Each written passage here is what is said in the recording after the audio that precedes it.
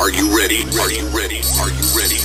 Are you willing? Are you willing? Are you willing? Let's begin. Hey, gents. Welcome to another episode of Apex Masculinity, A high-performance men's coaching outfit designed to help you show up strong in every area of life. Raising the bar in fatherhood, marriage, finance, business, health, and all things manly. gentlemen. Let's begin.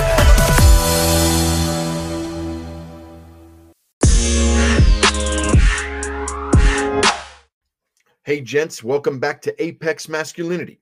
You're in the right place. I'm your host, Nick Chantos. Guys, back by popular demand, an episode that I had uploaded a while back. Wasn't sure if it was the right kind of positive, encouraging, uplifting content that would be akin to the other things that are on my platform. But a lot of people have asked to hear it again. So I'll just preface by saying this is a story about a state of mind that I walked in constantly for years and years as a homeless man, bound up in addictions to methamphetamines and alcohol and a whole host of other things, anything I could get my hands on, basically, to alleviate a pain that I had within myself that, again, I didn't even know existed. There isn't a lot of positive, uplifting content by way of tools and tactics on how to be a better man. It's more just a story to let people know how far gone I was, so that when I share today stories like being married to the woman of my dreams for 14 years, being at the apex of my career in the oil and gas industry, just having a family that I love and care for, that reciprocate that love back, being strong financially, and just walking, not perfect, but in a more sound state of mind. It allows people to see the contrast of where one can be to where one can go. And it lets people know, and again, be who you are, right? My podcast is open for anyone that gets encouragement and enjoyment out of it. I have podcast analytics that show me gender, age, country of origin where people are listening. And I have a following of people that are both male and female. There's a few women out there that actually get encouragement from listening to the show. There is a large following of people that are already successful in life. They just enjoy the reaffirmation, because we all have those down times where we're feeling discouraged and struggling with self-doubt and self-sabotage and self-limiting belief systems and these things. But the agenda from the get-go was that this podcast and this content and these stories from my own life would get into the hands of men that are hurting, men that are broken, men that are clueless on what it means to be a good husband, to be a good father, to hold a job, to be sober for any length of time, men that are just getting out of prison, men that are tired of living in residential rehab homes because they can't stay sober long enough and believe in themselves long enough to win this devil, so to speak. And I just wanted to offer them stories, not only from my own life, but as the show progresses, I plan to have guests that will come on the show and share stories from their lives. And in fact, I've just gotten myself to the place in my podcast where Apex Masculinity is ready to start having guest speakers on the show. But the agenda was to always go to the bottom. And I say that with respect and love for men that are just getting started, that are looking for some direction, some tools, and some encouragement. So this story is a story about a meth bender that I went on, one of many, years ago, that almost cost me my life several different times in the span of one night, because I had altered my reality to the point where I was literally skirting the edge of death. And like I said, back by popular demand, we'll play it. Also, I'm going to go out on a limb here. If any of these podcasts episodes have been encouraging to you in any way or even remotely entertaining, I'm just going to ask that you would reach out. I'm easy to find on Facebook. Nick Chantos, my wife and I share a page. You can text me 701-651-8686. You can go to apexmasculinity.com and leave us an email. Any way you want to contact me, please reach out and let me know that the content has been encouraging to you. I'd love to hear that you've been encouraged or learned something about yourself or the world around you in some way. So now, without further ado, we'll start Meth Trips Amongst the Undead, Part 1.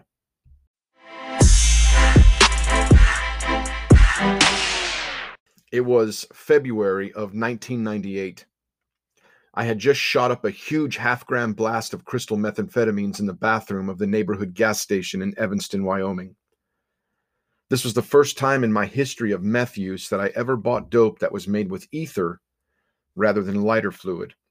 It tasted like cocaine instead of the normal toxic petroleum flavor that I had become accustomed to.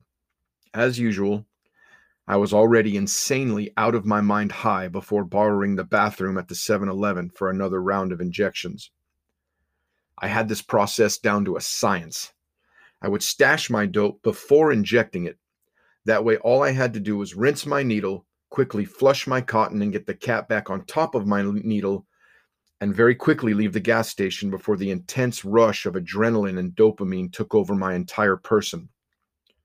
I always knew that it had been a home run blast when my vision got blurred like the tracking on an old school VCR, and I could hear the deafening rhythmic whoosh of helicopter blades pulsing in my ears. I had been hitchhiking across the country for several years already, searching for something or some place, searching for some type of new experience or stroke of luck maybe that would change the fact that I was completely bound in addictions to anything and everything that would alleviate a pain that I didn't even realize existed inside of me. I mean, maybe I kind of knew there was something off, but I definitely couldn't quantify or explain exactly what it was. All I knew in this moment is that the helicopters were friendly and the shadow monsters were not. I hadn't eaten or slept in days. No worries, though. We had enough shandy glass to get us at least into Salt Lake City before that notorious and climactic event known as Automatic Body Shutdown, or ABS, took place. Only the more experienced and veteran road tramp tweakers like myself were able to time this event with being in a land filled with homeless shelters and soup kitchens. The Mormons were strict, but they took care of their tramps. The greater Salt Lake Valley was a land overflowing with wealthy religious people that were committed to their ideology of feeding and sheltering the misfortunate folks that happened through their turf. As well, there was always some good day labor jobs for a transient street rat like myself to be able to scrounge up the next round of funding to re-up the dope sack and get on the way. Stepping out of the bathroom now, feeling rightly medicated, the helicopters and I set out on our journey to nowhere in particular, because quite honestly, until this dope wears off, I'm already right where I want to be. Alas, we have to keep moving though, right? I had enough cognitive sensibility to know that I should distance myself from anyone human or pretending to be. In this state of mind, humans were the enemy, unpredictable, suspicious, and always staring. The shadow monsters at least honored a set of rules. Yes, to be seen and heard with the occasional perceived malicious intentions, but never actualizing any real harm towards me. They were my favorite part of the experience. The delusion, the altered reality, the altered perception. As my usage continued and the sleep deprivation worsened, my self-induced state of Mad Hatter psychosis gave rise and intensity to the shadow people. Basically, the higher I got, the more of them there were, and the more sinister was their perceived intentions, hiding behind everything, whispering, just loud enough to not be sure if they were even there at all. occasionally darting out behind a bush or a building only to vanish from my peripheral vision just as quickly as they had entered it. As my meth-induced hallucinations intensified, I decided that an epic showdown between them and I was imminent. It was time to fall off the map. Yep, we were good and lost now. Let the games commence. I knew that at some point I would need to be near the highway, but not close enough to attract any imperial entanglements. The railroad tracks that ran parallel with I-80 were set back about a mile from the asphalt. Seemed safe enough. I began my trip. I walked for miles down those railroad tracks. Completely oblivious was I to the frigid temperatures associated with the now blizzard-like conditions that were escalating as the last remaining evidence of light vanished over an obscured horizon. Miles and miles of walking, talking to myself, yelling at the shadow people for not being as slick as they thought they were. I knew they were there, all around me, hiding in the sagebrush, again whispering just loud enough to not be sure. They were really good at what they did. Yet it's against the rules of the game for me to let them know that, though. They must believe that I know that they are out there. It's only when they suspect that you're unsure of their existence that they increase their levels of malicious intent. I have to stay vigilant. There's really only one way to do that, I suppose. I called a timeout. It was obvious that I needed another blast if I was going to keep up with so many of them, especially if it was going to get dark soon. Up ahead was a tiny substation next to the tracks. It was a little shack of a building less than 6 square feet in dimension. All I really needed was the illumination from the sickly yellow light emanating from above the tiny door on the outside. It's hard to hit a vein in the dark. As I reached my destination, I retrieved my needle and my spoon from my bag, quietly humming that old hippie song by Janis Joplin about a harpoon and a dirty red bandana. I grabbed my dope sack and had the frustrating realization that I had no water in which to liquefy my dope so that I could draw it back up into my syringe. Compounding this frustration was the irony that I was surrounded by tons of moisture in the form of snow and ice. Unusable. Not to be deterred, we decided to get primeval. My only option was to draw 30 units of warm blood from my own arm to use as the liquefying agent to get that dope into a liquid injectable state. The wind was merciless. The light kept flickering. Somebody was laying on the roof of this building watching me, claws outstretched, waiting for me to focus too intently on my task so that they could. Man, it was such an inconvenience trying to get high in these conditions. I had the thought that I should call my local legislature and complain, but at this point I didn't really know where I was or who to call. Had I crossed the state line yet? No way to tell for sure. Besides, cell phones hadn't been invented yet, and the last couple of times that I tried to use my spoon as a phone, it didn't work. Bad signal, I guess. I decided to just do all of it. Just quit fighting with the elements and get it all done and get it out of the way. Be done with it. How much was left, you asked? Funny how that information is really important to at least half of the people that are listening to this. I'll say this much. It was enough to open the portal. Only some of you will understand that, and that's okay. There's an amount of meth that, once ingested, takes a person to a land where there are no rules.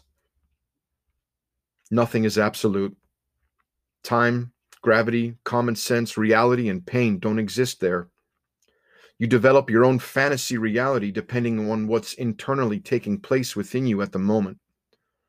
One truly crosses the threshold where the living and the dead coexist. Struggling against the elements and the intense scrutiny of my imaginary companions was too stressful. The coldness around me was starting to make my bloody concoction coagulate. Fighting the wind and my blurred vision, I finally landed the kill shot and... Damn. The helicopters are back again. As the chemicals entered my bloodstream, my body instantly became awash with the soothing warmth that every meth addict is familiar with, but can't rightly explain. Like like being tucked in with a weighted blanket on a bed of clean sheets pulled straight from the dryer. The euphoria starts in your head and very quickly moves through every part of your person. There is nothing on earth that compares to this, not even sex.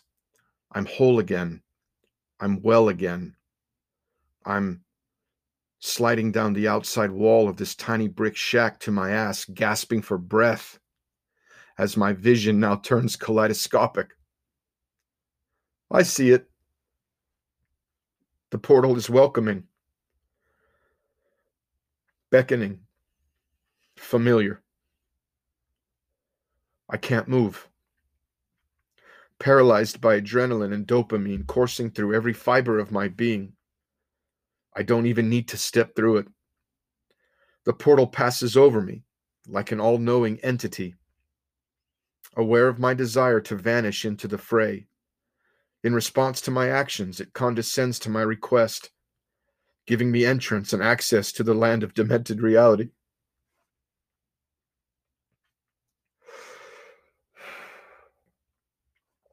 Yes, we are now truly as far away from reality as anyone can be. I'm so thankful to be lost. I would very much like to stay right here forever. I cannot remember my pain. It's pointless to try and keep track of time in a state of mind like this. Nevertheless, as my breathing resumed to normal, and my head regained some sense of cognizant awareness, I felt the need to know what time it was here on Earth. I'd never done a shot like that. Never done a shot that big before. Where was I? Damn, who was I? Subconsciously, I knew at gut level to just fall into the high and let go of any unanswered questions about irrelevant issues concerning identity and geographical location.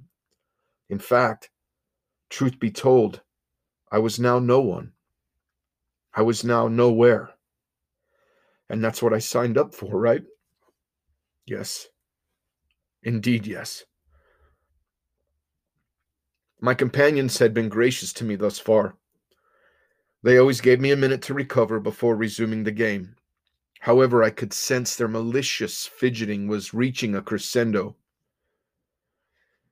They were anxious to begin again, and I would need to be on my feet in A-game mode very soon. I had to know the time. I decided to make a sundial using my spoon and the light from the iridescent bulb above the door on the train shack. I couldn't make sense of it. Was I supposed to face north? Hell, it didn't matter. The shadow kept spinning around the spoon like the second hand of a clock. Best I could guess, it was 2 a.m., give or take 3 days. The shuffling impatience of the shadow monsters was now audible. Their whispers of impending doom and destruction were now modifying into a steady roar. There must have been hundreds of them. Their hatred for me was literally vibrating the ground around me. As I picked up my tools and readied myself for round 2, I was struck blind by what seemed to be the light of 1,000 suns, all converged at once. Seriously, though, the entire prairie was lit up in a moment, as though the stadium lights had come on all at once. Was this Judgment Day? I was toast. This is not the way to meet your maker. The light intensified just before the trumpet sounded off. Deafening. Dreadful. The brass instruments boomed off the landscape like cannon fire. Woe is me. I am undone, weighed in the balances and found wanting. I fell to my knees awaiting those eternal and rightly deserved words. Depart from me, you that work sin and iniquity into everlasting torment. They never came. The ruggedness of the terrain caused a momentary bend in the curvature of the tracks, allowing the floodlight on the train to point north. I could clearly see the silhouette of the engine as it barreled up over the hillside. The apocalypse wasn't upon me after all. Not cool, man. Didn't he realize that there were people out here trying to fight demons, shadow monsters, heavily under the influence of psychotropic stimulants? Really, the nerve of some people. The engineer kept laying on that god-awful horn almost as if he was trying to send me a message. I didn't know Morse code. I couldn't read Braille, and I certainly didn't understand this archaic dialect of train siren. He was coming straight at me, all this damn room out here, and he's got that thing pointed right at me. It took a second to realize that I'd been kneeling on the tracks. Fair enough, I guess. I stepped off the tracks a few feet. Apparently that wasn't enough room for His Royal Majesty because he decided to intensify his barrage of cannon fire across the landscape. What was he doing out here this late anyway? Only a very deranged human being would be out in the middle of nowhere in Wyoming in a blizzard at 2 a.m. I pointed the handle of my utility spoon towards the train and spoke into the ladle. Breaker 5780, do you copy? No response. The towers must be down again. A few more unresponsive attempts to communicate before giving up and deciding to move on. I elected to turn south back towards the interstate and give His Majesty all the room he so arrogantly thought that he needed. My heart stopped cold. The brilliance of the floodlight on the train had now lit up the savannah in all directions.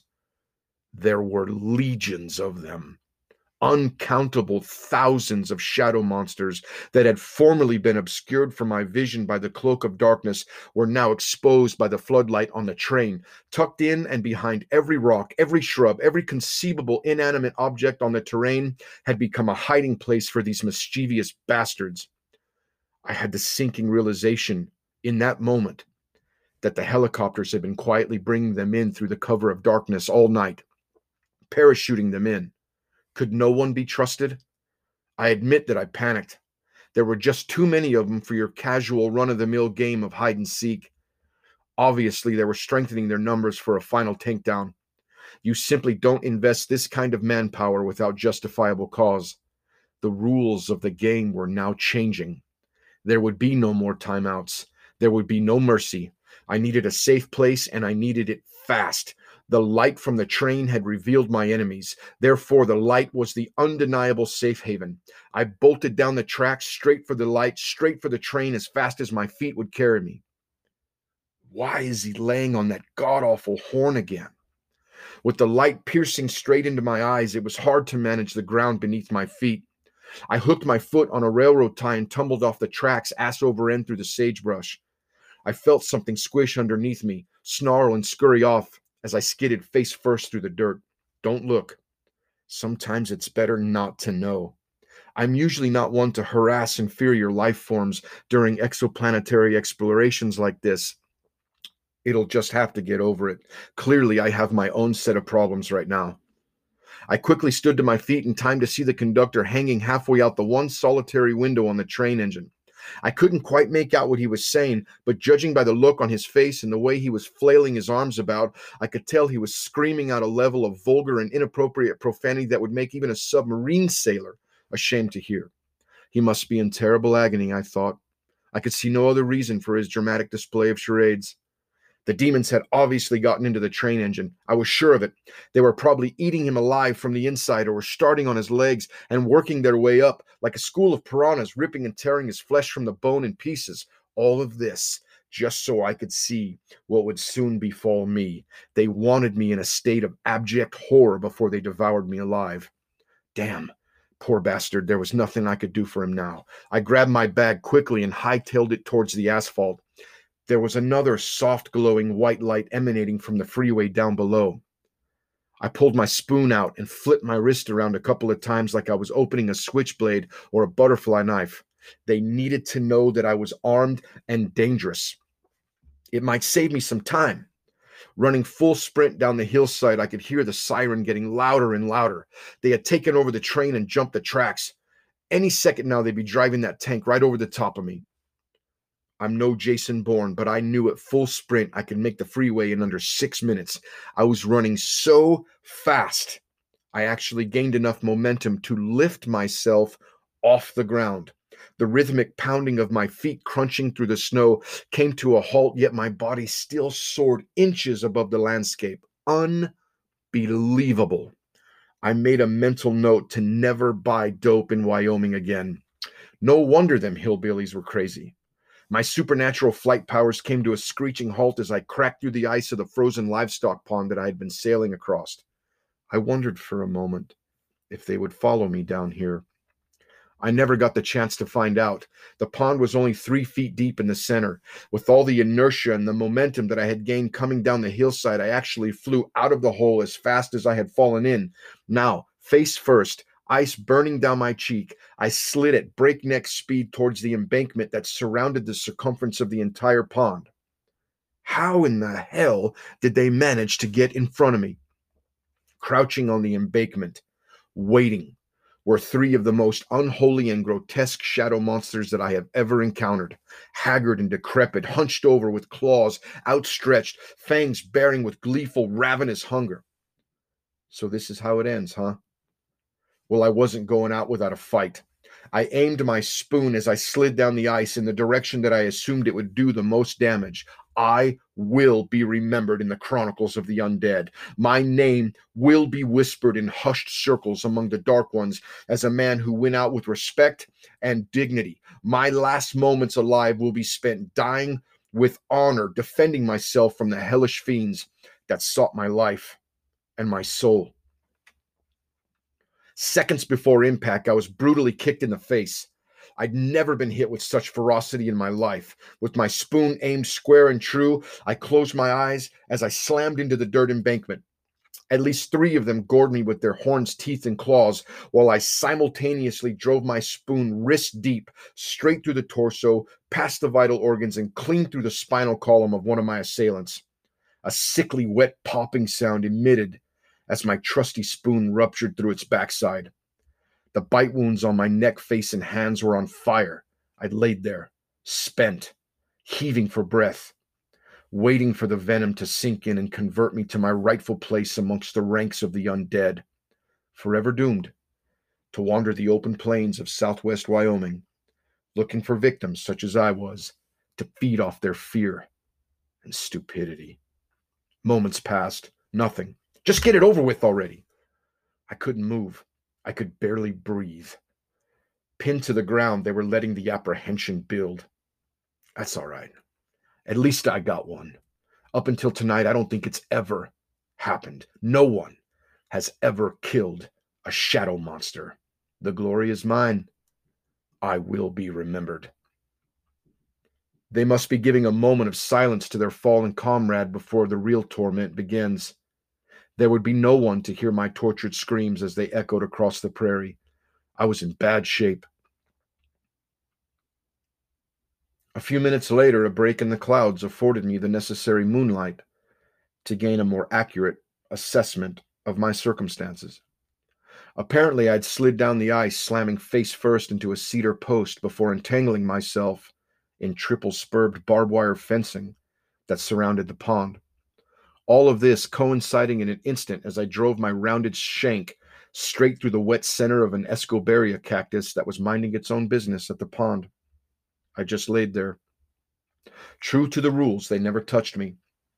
Their mischievous laughter was more felt than heard, being drowned out by 2 final elongated bursts of a profane and obscene insult coming from the conductor, who, just like me, had managed to survive his ordeal unscathed, as he and his train disappeared over the last ridge into the night. Yeah, you too, buddy. I opted to yank the thorns out of my hands and neck before entangling myself from the barbed wire. It wasn't the single-strand stuff either. This sucked. Who did this to me? Freeing myself from my entrapment, I stood to my feet. I had the unsettling realization that they were never trying to kill me. They were only trying to get me to kill myself. Wow. Grateful to be mostly alive, I hobbled the remaining 40 yards out of the wilderness back into civilization and right through the front doors of the commercial way station for CDL trucks. The one solitary Department of Transportation officer on duty that night looked me over and got on the phone. After a quick call, he asked if he could help me. I informed him that I had been trying to hitchhike out of Wyoming into Salt Lake City and got stranded. I asked if I could just warm myself for a moment before attempting to walk back to Evanston. He consented to my request. Yet, minutes later, a highway patrol officer walked through the doors. Same scenario, same story. He also, I think, as more of a favor to his fellow port of entry counterpart, obliged me a warm ride in the back seat of his patrol vehicle. He asked only one question from the front side of the cage that separated the stoic chauffeur from his troubled patronage. "Where you headed?" "Anything that's open," I responded. I just needed to be able to warm up, maybe get a cup of coffee and be in the vicinity of morning traffic that would soon be headed west into the great state of Utah. After a brief but calming 20-minute ride, the door opened. I climbed out of the patrol car dry enough and thankful to be back amongst the living. Our destination seemed familiar. Ah, yes. This was the very same 7-Eleven that I had started this god-awful psychotropic nightmare just 12 hours earlier. How ironic. I had once again almost killed myself, multiple times, in an effort to get nowhere. Seriously, though, overdose, train death, hypothermia, blunt force trauma. In that moment, though, it was the most riveting, thoroughly enjoyable excitement that I had created for myself to revel in. My escape from reality. Question is, what was I running from? Myself? My past? My wounds? Those that I've wounded? Who knew? Who cared? No one did. And that in itself was all the more cause to run further and further down this darkening path. I slumped down the brick wall outside the gas station, coming to rest underneath the payphone.